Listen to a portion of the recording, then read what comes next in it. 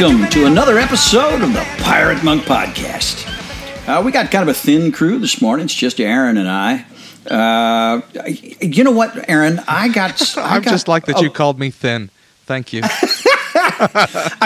I got a bit of a reprimand from a listener today. I mean, it was wrapped in affirmation. Loves the show, grateful for it, looks forward to every episode. But he did mention that what he really misses are the mini meetings. I think we're going to have to get the band back together for an occasional mini meeting here. Or you and I can also do a mini meeting. That's a mini meeting. I suppose we could do that. Yes. It's a micro meeting. We could let the brothers in on a morning walk. Now, I take morning walks with one guy every single morning, a different guy. I've got a Monday guy, a Tuesday guy, a Wednesday guy, and so on. So, and we get honest. So I suppose that might work. Yeah. Well, there it is. Well, there it is. So we have crossed the threshold of September 14th. So did you go out? Did you see the movie? I did. Went and saw the film in a practically full theater. They kept moving it to larger houses, so we were in the biggest theater in the multiplex here. And I think maybe it was full by the end. I sat close to the front. Great response. And by the way, the Rotten Tomatoes rating on the film is 97% positive. Oh, really? Yeah. Oh, it's just phenomenal. And, just an awful lot of people in tears by the time the movie was over. A lot of deep conversation after the meeting.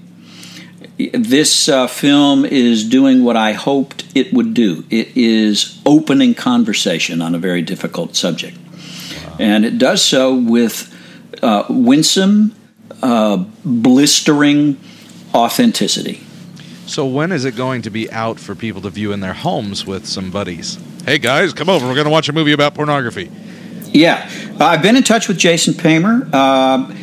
They had such good response on the Fathom event that actually they will announce, I think next week, there will be a return engagement, one more theatrical showing. And then I believe beginning early 2018, you'll be able to, they'll give you the tools to book a showing in your local theater if you want to do that.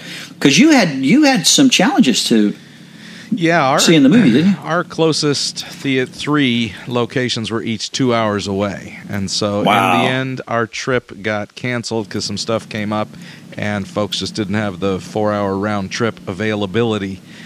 Plus the movie it's a lot. But then I was talking to a guy at church yesterday and he's like, why didn't you just ask one of our local theaters and promise that you could get 150 or 200 people, which would have been very doable.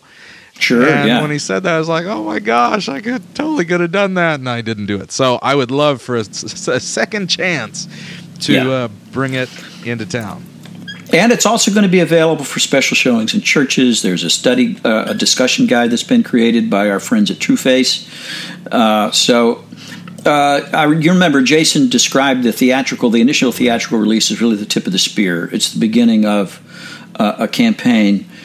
And even though Samson Society is not a part of any campaign, I really am convinced that we're being swept along in the current of something that we're a part of, that we've contributed to, and that and it's all propelled by the Holy Spirit. Our culture and our church is about to have an honest conversation about addiction, and especially that difficult subject of sexual addiction. And boy, the film just opens that conversation beautifully. Awesome, that's beautiful. Yeah. Now we sat waiting in Cool Springs to see the 30-second Samson promo. And did it get cheers? Was there just jubilation? We never saw it. It wasn't this. And of course, I didn't know whether to be angry or embarrassed or what happened that it wasn't there. Then come to find out, it did show in Nashville. It showed in Tulsa. Gary Davis from Tulsa said they had technical difficulties there, so the movie was 40 minutes late getting started. Meanwhile, they kept looping the pre-roll, so he saw the Samson thing several times. It showed in Seattle. It showed in Memphis. Showed in a number of places. I'd be interested to hear from our listeners who went to the film whether they saw the Samson promo. But yeah. Nice. Well, I'm sorry you didn't get to see, your promo with your voice in your local theater, but maybe God was just making sure you wouldn't become arrogant or too attached to your own awesomeness in front of your peers. Could well be. So ultimately, it's probably your fault. So it should go back to, now it should shift to shame instead of anger or embarrassment. Okay, good. Thank you very much. You're welcome. Yeah. I like to make things easier. So anything we need to know? The weekend is fast approaching. I just got Samuel's ticket today, by the way. Oh, wow, okay, I realized I was a little behind and was happy that there were still seats open on the flights that I was booked on for my child. Okay. So we are excited and looking forward to coming out. What's the update? Yeah, it's less than a month now, just 3 weeks and change till the Pirate Monk Recharge weekend at lovely Henry Horton State Park, about an hour south of Nashville. I am close to announcing the name of a musical guest or two. Gotten great reception from guys in Nashville who said, "Yeah, I'd love to come down and do that thing." So there'll be some entertaining music on Saturday night. I'm very thrilled that Jeff Schulte will be there on Friday night. And by the way, listeners, if you haven't heard the Jeff Schulte episode, I think it's 2 episodes back, make sure you dial it up and listen to it. Give you a taste of what we're talking about, getting reconnected with the wellspring of life, our own heart, and learning again that emotional vocabulary that we knew when we were very young and somehow lost. Most of us. Now, if that sounds like the most chick thing you could possibly show up at, reconnecting with your wellspring of life, your heart, then please listen to the episode. It will take the Beth Moore shine right off. So it's okay, good. It's good. There's no and you know what? If you need, after all of that, if you need to go to the skeet range at the park and shoot something and just fire some shotguns. You can rent a shotgun. They've got shells, and you can blow some things out of the air and recover your masculinity. This is the saddest thing I've ever heard in my life. It's so true, though. Come on, we start talking emotions, and we're not talking about men anymore. That's wrong, men. We're reclaiming our position as humans with emotions. We're taking it back. Meanwhile, the development of the Silas app and the new website with virtual meetings continues to move along. We see one miracle at a time. We had a big bill due today. Actually, it was due a couple of days ago, $20,000. And not all of it has shown up, but most of it has, enough to move the project forward. All right. So it is called the Silas app, because I know for a while it was just going to be called the Slap, but then it was put in the App Store under Fetish, and so that was bad for an app with guys that... Yeah, this is going to be Tinder for pirate monks. I don't know what it is. Tinder. Oh, swipe left. Swipe right if you want him to be your Silas. Swipe left if you want to date. Is that what you're... That's awful. It's awful. You shouldn't have said any of this. You're just such a pirate. So anyways, we're still needing guys to sign up ahead of time because we're trying to make plans and details this is so frustrating with men. Why do we wait until the last minute? Why did you wait so long to buy that damn airline ticket? I was going to say, I can't talk about this because for a week now, I've been thinking, I got to do that because if that plane fills up, there's no seat for my kid. And it took me till this morning on my day off to do it. And it took 30 minutes. So why? Your question was why? I have no idea why. There is limited space at the lodge. We're 3.5 weeks out. It is more than half full now. I remember when we did the first 48 hours of frankness, 10 days before the thing started, we had 16 people sign up. Yeah. Wind up 60 guys came from 16 states, but it's just heart stopping. So here's the angle I'd rather take. What's it? Not that it might fill up and you won't come, but you would be, if you're considering it, it would be really gracious to those who are putting effort in if you would do it sooner rather than later. That would be a gift you could give. So if you are like, I'm like at the 80%, I'm thinking I'm going, then talk to you. Probably haven't even talked to your wife yet as to whether or not it's, hey, can I take off for the week? Have the conversation. Hopefully she'll be like, yes, please leave. I can get some stuff done, and then you'll be released and then sign up. So just give that little gift, if you would, of signing up. Right when you hear this, just log off. Hey, you can listen to the podcast and sign up at the same time. There you go. It might be a little bit difficult to get to it right now. I'll tell you what, I'm going to send out... we had to put up a splash page when the movie came out. We realized that about 6 hours before showtime. Thank God, Christine Leahy, Mike Leahy's wife, she put together a splash page. It's Nate heavy. There's too many images of me, but at least it worked. Okay, I do all the technical stuff for this podcast at this point, and I have no idea what a splash page is. Yeah. Well, right now, if you go to samsonsociety.org or net or com or anything, you'll see my ugly mug. A whole new graphic, a place to play the promo that some people saw at the movie.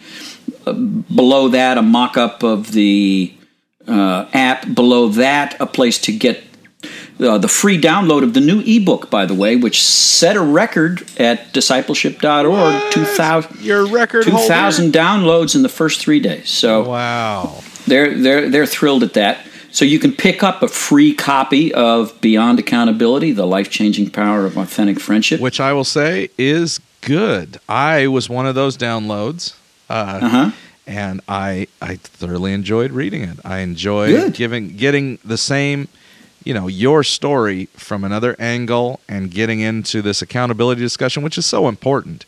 Yeah. And I get this question so much, like, well, are you against accountability? No, we're against stupid. And so this explains what that means. So I'm happy to have this to get into other people's hands. Now, if you get to that pretty splash page, scroll all the way to the bottom, and the bottom left in yellow, there's a member login. If you click on that, then you'll get to the old site. And there, under events, you'll find the Pirate Monk Recharge Weekend. Ignore everything Nate just said. I will put a link on this podcast that will just, one click, take you to the place that you can sign up. Okay, good. Because I don't know about that. And I did put it on the link 2 episodes ago. Hopefully that is the right one. Okay. The Eventbrite or something like that. Is that what it was? Yeah. Okay, good. I'm so looking forward to this weekend. It's going to be just fabulous. And by the way, yet one more plug. I do want to remind our guys of the National Disciple Making Forum, which happens November 9th and 10th, also in Middle Tennessee, where Samson House will be co-sponsoring the men's ministry track. So I'll be speaking a couple of times. If you go to discipleship.org to sign up for that, and these will be if disciple making is your thing, and if for us Christians, Jesus kind of made it a point that that's supposed to be our thing, right? This is a whole conference devoted to the idea of making disciples the way Jesus did. You want to get inspiration, you want to get equipping from some of the most accomplished and experienced disciple makers in the country. You want to come to this event. So that's a disciple. And if you type in, there's a discount code. If you type in Samson Society as a discount, you get 20% off. That is a legit amount of discount. I'm impressed. Yeah. 10% I always thumb my nose at. Means nothing. Yeah. 20, that's real. Well, we have a special guest today I'm looking forward to, and I wasn't going to talk about it during the interview because it doesn't matter, but I first came across this fella when he wrote a book called Irresistible Revolution. And I did a thing called Timothy Project. And you came out. I did. It was we had 14 students who paid $3,000 to live in poverty and serve people in poverty for like 2.5 months. And week 1 was training week, and every week they would have some book they would read, and then they would engage the idea. So you came out. Pete Gall was there. Daniel Rassam, Gary Sibley was there, and Tony Campolo came out that week as well. And it was one of the books they were reading was Shane's book, and Shane had been mentored by Tony with his. Oh, really? Oh, yeah. They were. Like, I should have known that. Philadelphia. They're right there. So he graduated from Eastern. He went from Eastern. Yes. Oh, now it makes sense. Oh man, I should have. See, we need pre-production meetings for Pete's sake. So now we're doing this segment, which is before the interview, after the interview, talking about what should have happened before the actual podcast. But it was great talking to Tony about him back then, because he was like young and single and dreadlocked and living with the homeless. It was all super Tony intense. was? I'm confused. No, I just pictured Tony Campolo with dreadlocks, and I will be delighted for the rest of the night. No, he was talking about this young Padawan, this guy. So I have never talked to him before today. And so this is, how many years later? Like 15 years later. And, oh, man, his enthusiasm, and we're talking about some heavy stuff today, about justice in our culture for victims and for victimizers, and yet he was so enthused the whole time and just kept getting closer to his camera on his computer. So you should really watch the interview on the YouTube channel, which will be up, just to see how he was trying to climb through our computers and tell us, you must care about this, and it was fantastic. So that's coming up next. All right. Here on the Pirate Monk Podcast.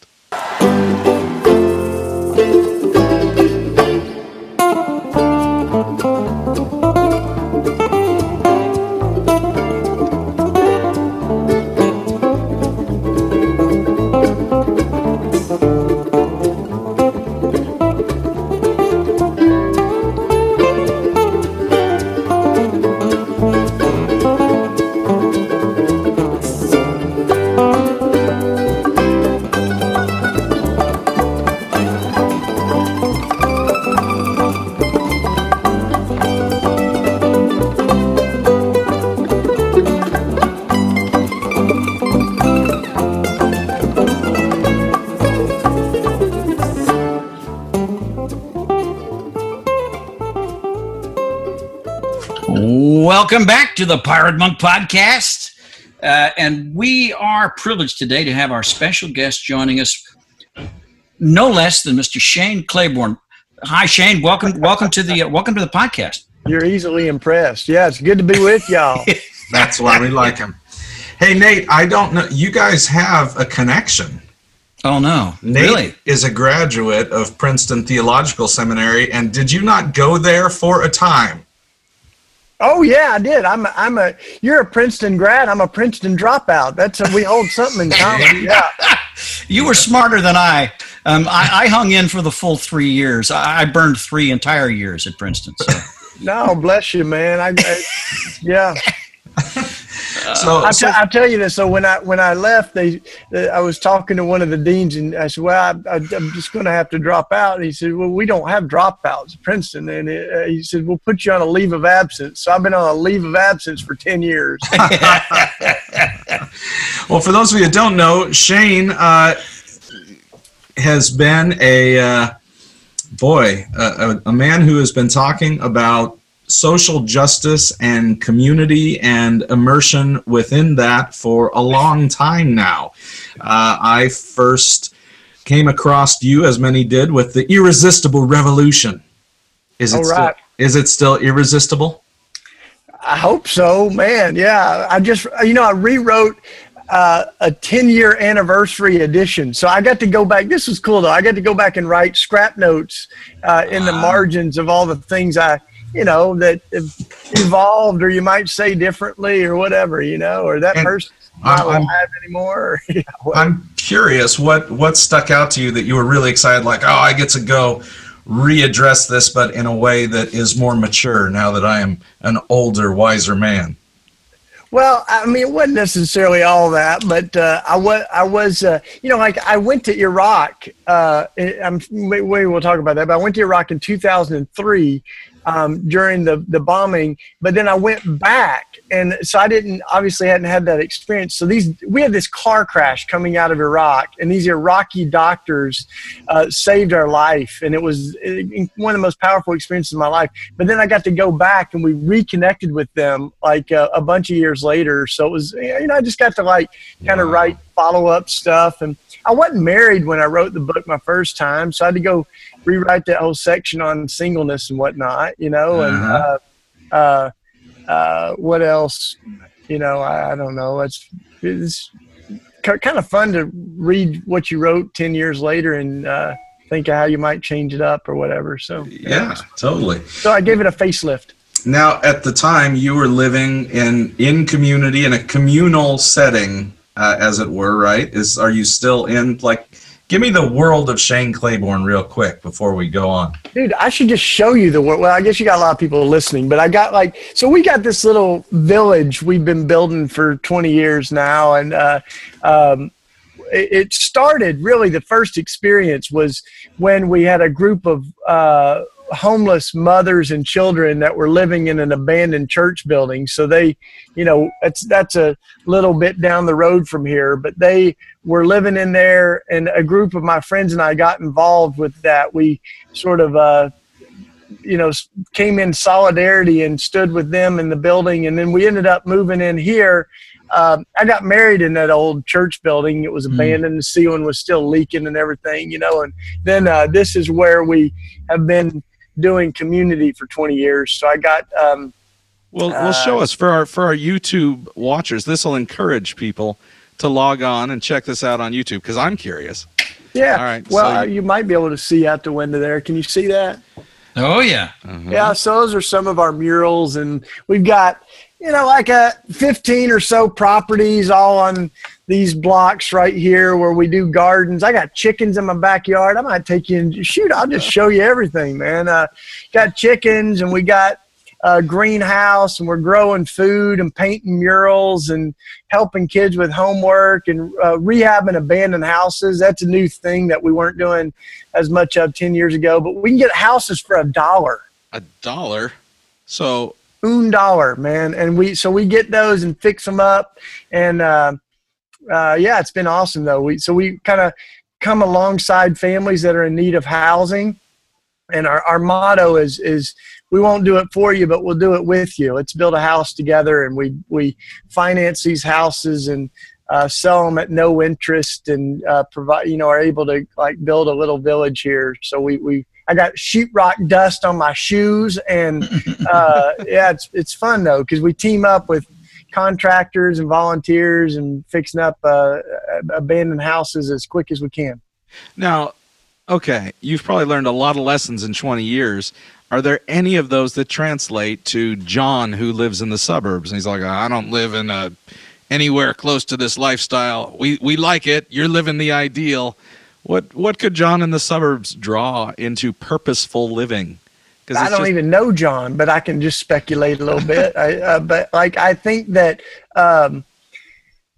I think community is in all of us. We're created in the image of God. God reflects community to us, Father, Son, Spirit. When the first human's made, it's not pronounced real good until they're together, helping each other, doing life together. That story is kind of all through the scripture. Jesus says to the disciples, where 2 or 3 of you gather in my midst, I'm with you. So I think community has a lot of forms, and it's a little hard to wrap your hands around it, but it's what we're made for. And we live in a culture that has made an idol out of individualism and independence. And when I look at the gospel, it's actually more about interdependence, and it's not actually a bad thing to need God and to need other people and to live in the context of community. So I've been to cul-de-sac communities like where John lives, and that say, hey, we just saw that the average U.S. person is consuming the same amount as 500 people in parts of Africa. So they're like, that doesn't make sense. It doesn't make sense necessarily for every family to have a washer and dryer and, 2 cars and a lawnmower. So they started sharing in this little cul-de-sac community, and they have, one family's got the washer and dryer, and they go over there to do laundry. They got another family that keeps the lawn equipment, so they share a weed eater and lawnmower. And before long, it had grown into this beautiful thing where they were doing summer camps for their kids together and painting murals, a lot of the same stuff we do, And so I think in some ways we're exercising muscles that have atrophied a little bit, and so you don't just dive full on, but you start to figure out, how can I do life a little deeper with folks? How can I be truer about myself? How can I share money with some folks and, have a meal every week with some friends, things like that. So it's kind of what we've been up to. So there's this very deep resistance. I remember 15 years ago, I asked a bunch of pastors if we could all just have one office with one super cool copy machine and one office staff instead of duplicating that in every church. Crazy ideas. It was met with for some angry resistance. It wasn't just like, now we like our copy machine. I, to this day, am still so confused about that. But, these are simple things you're saying, and yet, what is that? Is it an individualism, American individual? What? You explain it, because maybe you'll wrap this up for me. Well, I don't think we can make sense of it because I don't think it makes sense. I think what makes sense is living more simply and trying to share stuff. I did this demonstration with the kids where I lined them up. I got 10 of them, and I said, okay, so this is a situation in our world. 80% of the world has 20% of the stuff. 20% of the world has 80% of the stuff. I'm like, those are just numbers. So let's show us what that looks like. So I had 8 of them on one side, 2 of them on the other. Said, you're the 80%, you're the 20%. And then I got a pile of 10 items, all these different things, like a bunch of Frisbees and pizza and all this. And so I divided up, and the 2 kids had 8 of everything. So I had this pile of stuff, and the other kids over here, there's 8 of them, and they've got 2, things that they got between them. And I said, that's our world. And the kids are like, that doesn't make any sense. One of our little, young girls said, God wants us to be stewards of this. God doesn't want us to keep more than we need while somebody else has less. That doesn't make any sense, So I think in some ways you're exactly right, that the world that we've created, where we now know less than 100 people own the same amount as half of the world. 3.5 billion people own the same amount as 100 of the richest people. That doesn't make sense. That's not a safe world. It's not a sustainable world. So I think Peter Morin, he was a wonderful brother in the Catholic worker movement. He said, if I'm crazy, it's because I refuse to be crazy in the same way this world's gone crazy. So yeah, sharing a copy machine, wild ideas, but they do make sense. So over the years, I've heard a lot of people that used to say, I'm a Christian, then say, I don't want to be called a Christian anymore. I'll be a Jesus follower. They'll make up their own way of being described because what the word Christian meant had shifted in the perception of the world. And I feel like the same thing has happened with social justice, that what that meant even 10 years ago, 15 years ago, has begun to shift and create teams of I don't want to be on that team, so I'm not about social justice if that's what it means. So then it just puts you on this other team. Can you talk about that shift? Because you've been doing all this. You've been doing this in the midst of that shift.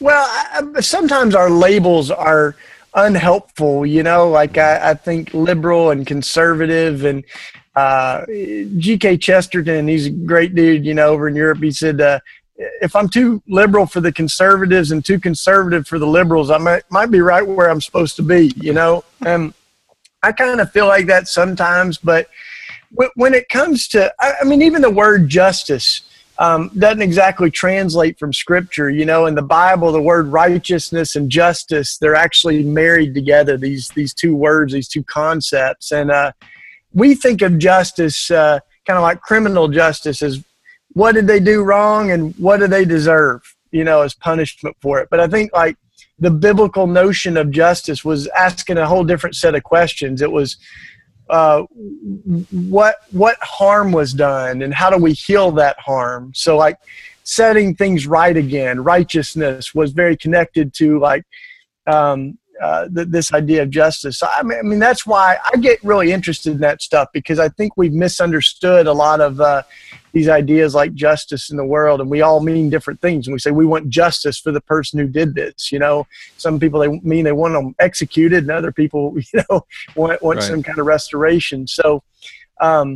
So justice, but I think like social justice, I would say, it's not a word that I use a whole lot, but I think when I hear that word, what I think of is that sin is personal. We make bad decisions as individuals, but there's also an element of sin that's social and systemic. It manifests itself in our society.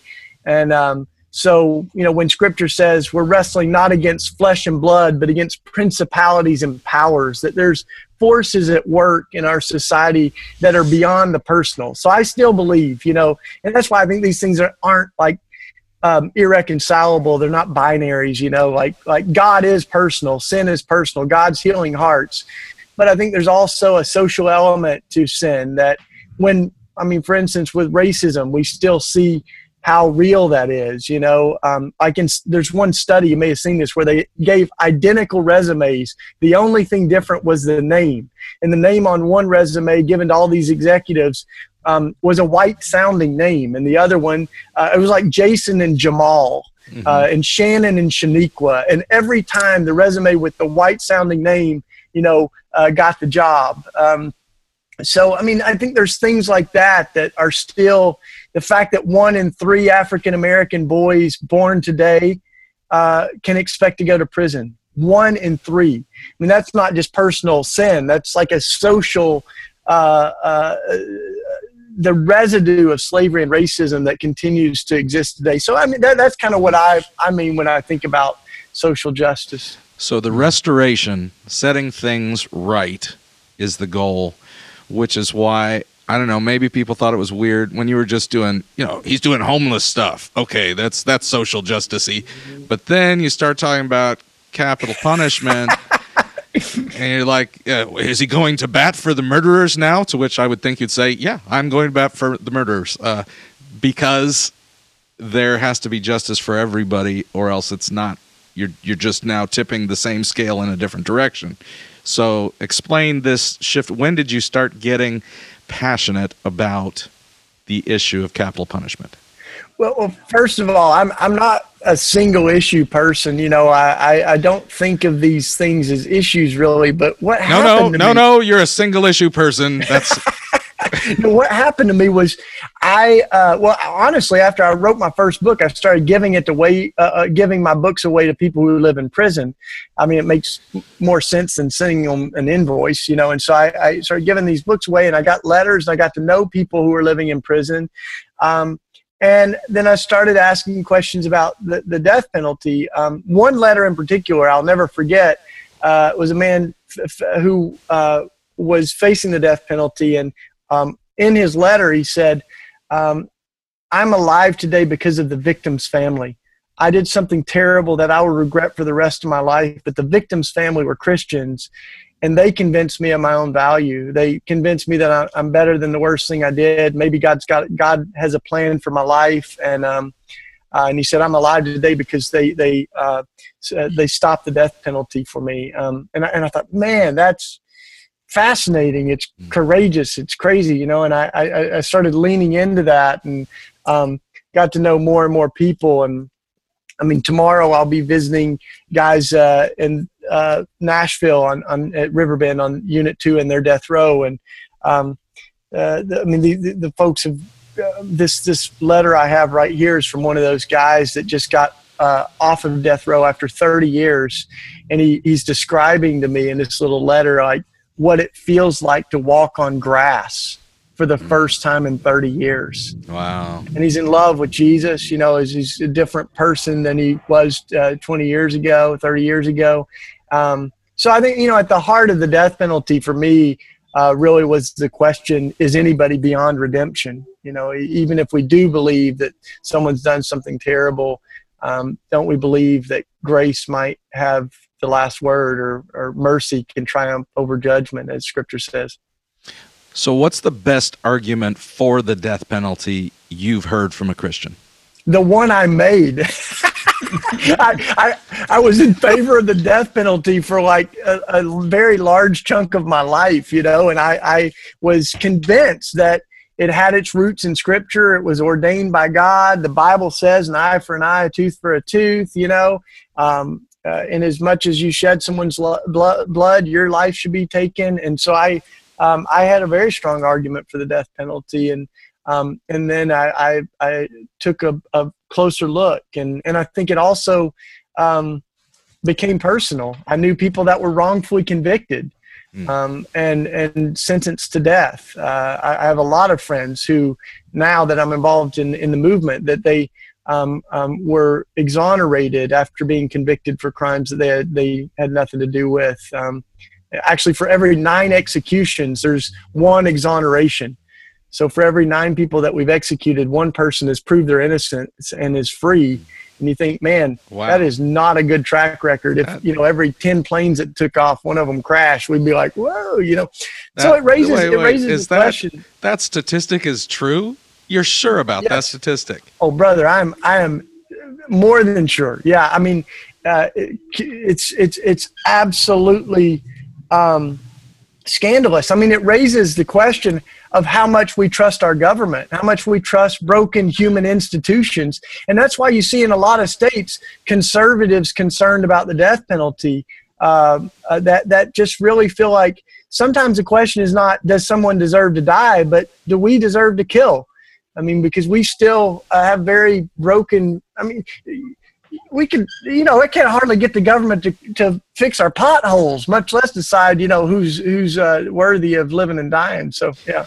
So fill me in, because I thought this was really beautiful. When I first saw you talking about this in some interview or something, you talked about wanting to be passionate for justice for the victims and for the victimizers.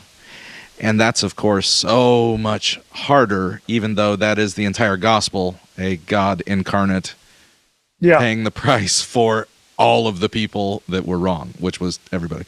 So talk a little bit about that, because it's not the fair. Irony. It's kind of the elephant in the room is we believe that Jesus died that we might be spared the death that we deserve, you know, and you kind of go, wow, you know, we worship a victim of the death penalty that died with forgiveness on his lips. Like, how much clearer can it get, you know? And yet, like, the biggest champions of the death penalty are Christians.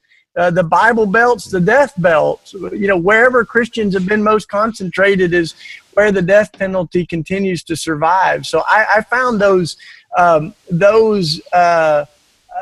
of contradictions so troubling. So I you know, dove into this. But some of my heroes now are victims of violent crimes, and murder victims' family members, folks who have survived violent crimes that took the life of someone they loved, but they believe that we can honor the victims of crime without creating new victims through the death penalty and without mirroring the very violence that we hope to rid the world of. That really, literally what goes on the death certificate in an execution is homicide. Manner of death is homicide. It's killed by this person has been killed by the state. And so, you know, what does it really look like? Well, I think of my friend Mary Johnson in Minneapolis. Her son was killed in a horrific random shooting, and they found the young man that killed her son.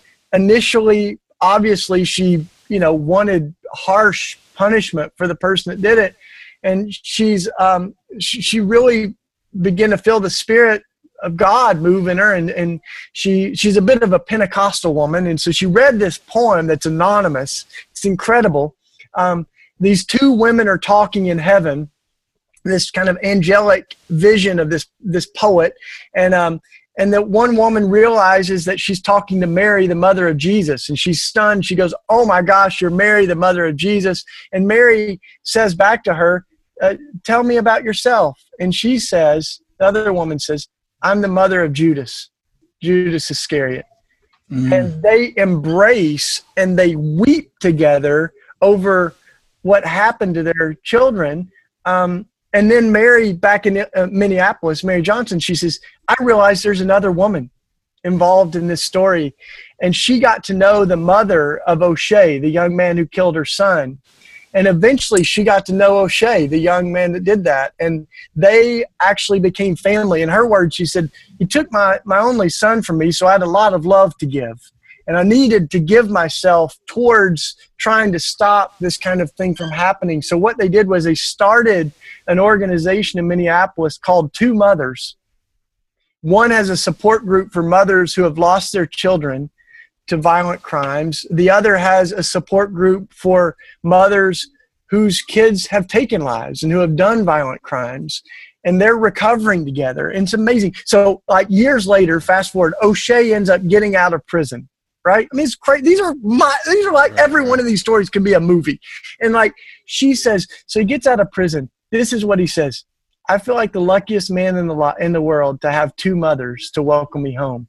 And he became a next door neighbor to Mary Johnson, to the woman whose son he had taken his life. And they are a force to be reckoned with when it comes to this kind of restorative justice. And so I think we need more courage like that. So how do you address if somebody says, I think even worse in people's minds than murderers are abusers of children, and yet every abuser of children I've met was deeply abused in their past. So you're saying, okay, they are a victimizer, but they've also been victims, and we want to see some restorative justice. But I know first reaction is, well, you're going to let them off the hook for what they did. None of this is about letting off the hook. It's about something deeper. So how would you answer a person that says they don't deserve that, and you're making it too easy on them? Yeah. Well, man, I thought we were going to talk about what it means to be men in society and stuff. This is awesome. This is awesome. Well, so I do think there is, without a doubt, there are people that are dangerous to society. I think of folks like Dylan Roof. Folks, there are folks that are eminently dangerous and have done terrible things that are unrepentant in what they've done. And as you look at the death penalty, though, we kind of have this idea that we're killing the worst of the worst. But as you look closer, you see that actually that's not true. We're killing often the poorest of the poor and those who have the least amount of resources. As the old saying goes, whoever doesn't have the capital gets the punishment. And you don't find many wealthy people on death row. Or Sister Helen says it's the difference between the OJs and the no-Js. That we have different versions of justice for those who have resources and those who don't. And so the one of the biggest indicators of who gets the death penalty is not the atrocity of the crime, but the resources of the defendant, arbitrary things like the race of the victim. When the victim is white instead of a person of color, it often ends in an execution, and even geography. I mean, a zip code can determine who lives and dies, where the crime is committed. So I think this, the whole real system of capital punishment is such a broken, messed up system. And I think we do need to protect society from people who are violent and imminently dangerous. And that's been the Catholic position on this too, is that in industrialized societies, we don't need the death penalty anymore. We have other ways of protecting people from someone who's dangerous than killing that person. because you also see that a lot of folks have mental illness, and they have, like you said, they've been deeply wounded. I just read this horrific story about this young man that was so abused as a kid that he had to wear feminine hygiene products in his pants because of how he had been raped and mistreated. And he went on to do some terrible things. And yet, like, in the end, I don't think this death penalty is doing anything to restore those wounds in this world and even his own by taking his life.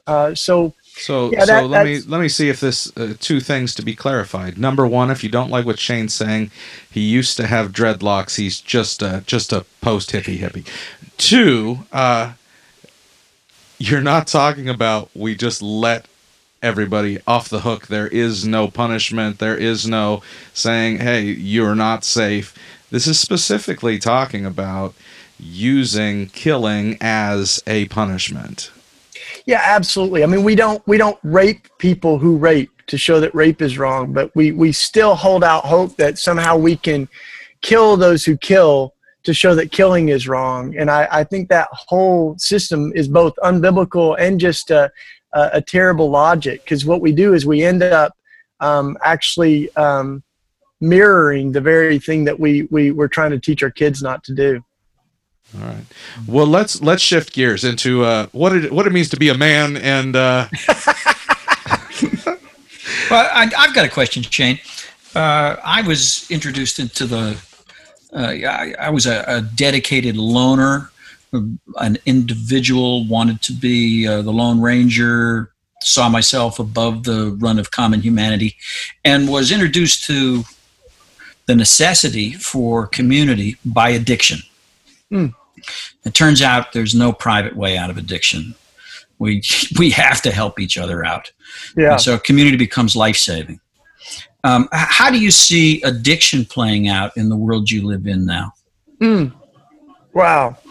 Well, first, thanks for your story, and thanks for all the gifts I think that you bring out of your own experience with community and your own wounds. You know, I'm a big believer that Henry Nouwen was right when he said that we're wounded healers. Mm-hmm. You know, the best healers in the world have bumps and bruises, and those things which we are kind of conditioned to think are our liabilities. You know, they hold us back. They actually are our credentials. You know, they become the people that I know doing some of the most redemptive work in the world have some pretty deep wounds and bumps and bruises, you know. So I think like the best folks here in our neighborhood to help people coming off heroin are people who have 2 or 3 years clean or 10 years clean, you know. Yeah.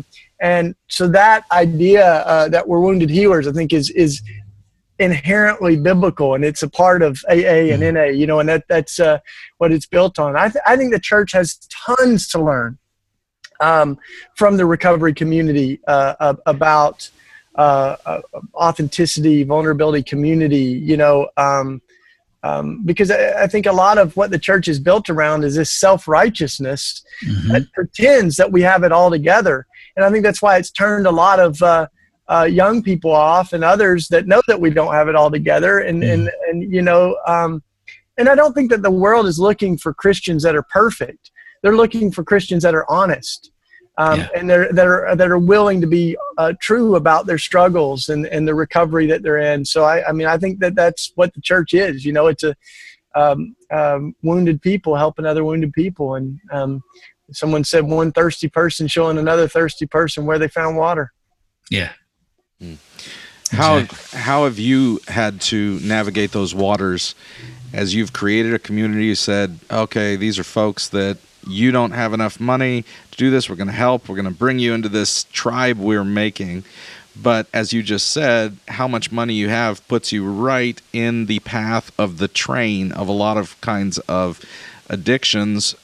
So how do you form community dealing with the physical, but then go into the emotional and the habitual areas of helping people out in their lives? Yeah. Well, we have a community here that is all folks in recovery from our main drugs are heroin and crack, and there's maybe 60 people that live at New Jerusalem. That's the name of the community. But one of the things that they have on their wall is an incredible quote. It says, "We cannot fully recover until we help the society that made us sick recover." So there's this sense that the drugs are an individual choice, but it's also an economy. I mean, the drugs are. Can you say that again? We cannot fully recover until we help the society that made us sick recover. Wow. So again, the sense that this drug economy, I mean, we lost 100,000 jobs in Kensington in this neighborhood. We have 700 abandoned factories, and one of the replacement industries is the drug economy. And so I can't just tell kids on the corner, don't sell drugs, if I don't have an alternative way that they can have dignified work, and I think that's a part of what we see in this kind of the work that we're doing is holistic, is that we're trying to get underneath that, so we are, helping one another recover from our addictions, but we're also trying to repair an economy that has been deeply damaged as the factories left our neighborhoods and left us with quite a mess of the residue of the industrial economy here. So you've gone right back to suburban John, because that principle is not exclusive to drug economy. If you're against abortion and have an empty room in your house and you want to talk about being against abortion but aren't willing to put a pregnant person who in their life situation feels like, I can't have this baby, I got to have an abortion, but you will not put them in your home and care for them through that pregnancy and whatever decision comes next, then shut up. So I like to say a lot of times I want to be pro-life like Mother Teresa was pro-life. And for Mother Teresa, she didn't wear T-shirts that said abortion is murder and have many bumper stickers or anything, but she sure did take in a lot of 14-year-old moms, and she rescued kids that were abandoned in the train stations. And I think that's really what it looks like. And, right. One of our teachers, Dorothy Day, she's another great woman of faith. She said, if simply every Christian home would make room for the homeless, we would end homelessness overnight.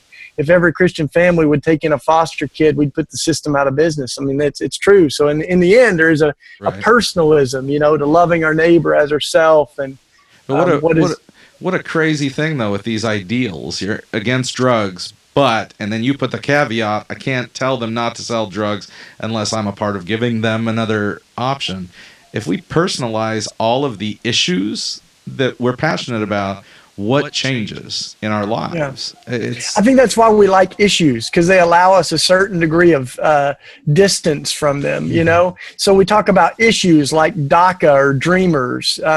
But in the end, I mean, to me, these are friends, they're neighbors, they're coworkers, there's kids that we're sending to college, so that's why I think that even the idea of social justice can create that distance. And Mother Teresa said it can be very fashionable to talk about the poor, but not as fashionable to talk to them.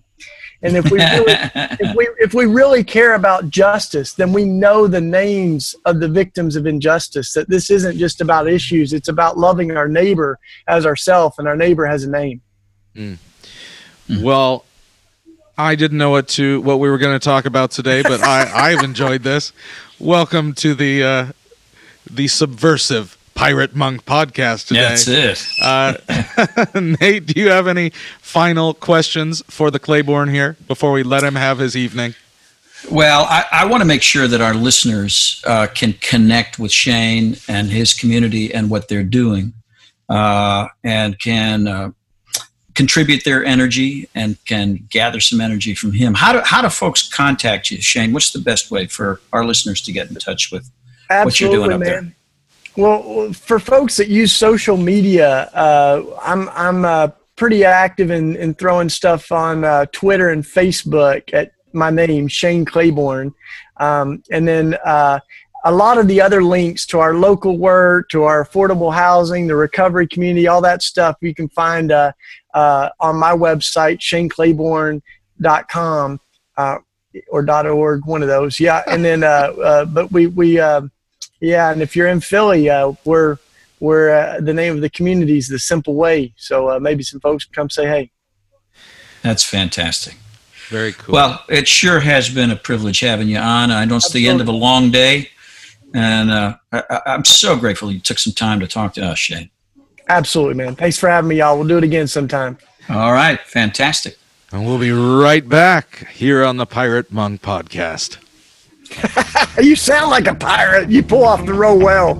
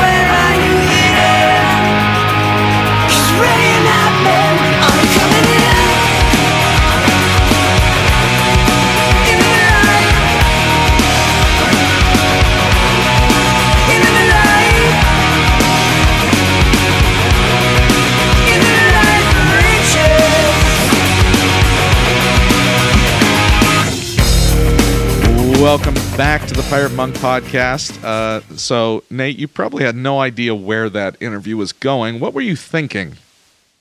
Boy, that's a good question. I was just tracking with him, man. These social issues, it's amazing how I have been conditioned as a middle to upper middle class American or white American Protestant Christian. I have been handed kind of a dossier of political beliefs that I have been told are biblical. And to have somebody challenge what in my world has been conventional thinking, it's very refreshing. And I'm glad that I'm at a spot where I've got the bandwidth, the openness to sit in that conversation and actually find myself swayed to the other side. Well, and if you didn't catch that, listener, if you found yourself like, oh, I don't even want to address this, I know what I believe about capital punishment, then listen to last week's conversation with Science Mike about what was happening in your brain when this topic was brought up. Exactly. It's kind of the perfect two to go together, right? Isn't it really? Yeah. And I haven't ever talked to my dad about this. My dad was on the national debate team. He went from, well, no, I won't even tell that part without his permission. But he was on the national debate team in Los Angeles, so he would fly all over the country and have to argue either side of lots of issues. So he was always very good at those kinds of conversations. And I grew up in a very blue-collar, conservative church, and I remember this is like mid-'80s, and somebody brought up capital punishment, and my dad just started asking questions about why they just weren't out for vengeance and how that was a Christian thing to be about. And I never knew if he believed what he was saying, but he horrified everybody in the lobby of the church because he started asking questions that were just... And I remember those questions, and they stuck with me through when I was in college, and it would get brought up, and it was just the default Christian thing. I think my dad was annoyed that there was a default Christian thing where there weren't answers to obvious questions. Yeah. And I've always appreciated that about my dad. And this was one of the biggest issues where I felt uncomfortable in that lobby. And he just seemed oblivious, like, I'm just asking some questions here. It was That's beautiful. So obvious he wasn't. So it was fun to hear Shane talking about it, just because it made my mind go back to, Christians, there are some important questions here we should answer. Yeah. So it's good. Well, we want to hear from you, our friends out there, especially those friends that we've never met, because that's awkward to be a friend of someone you've never met. So please send us a note, drop us a line. We actually, honestly do enjoy getting them. And if you have a question, we love to address those. And as you see from today's podcast, ask some questions that are just impossibly difficult or inappropriate to answer. That will delight us even more.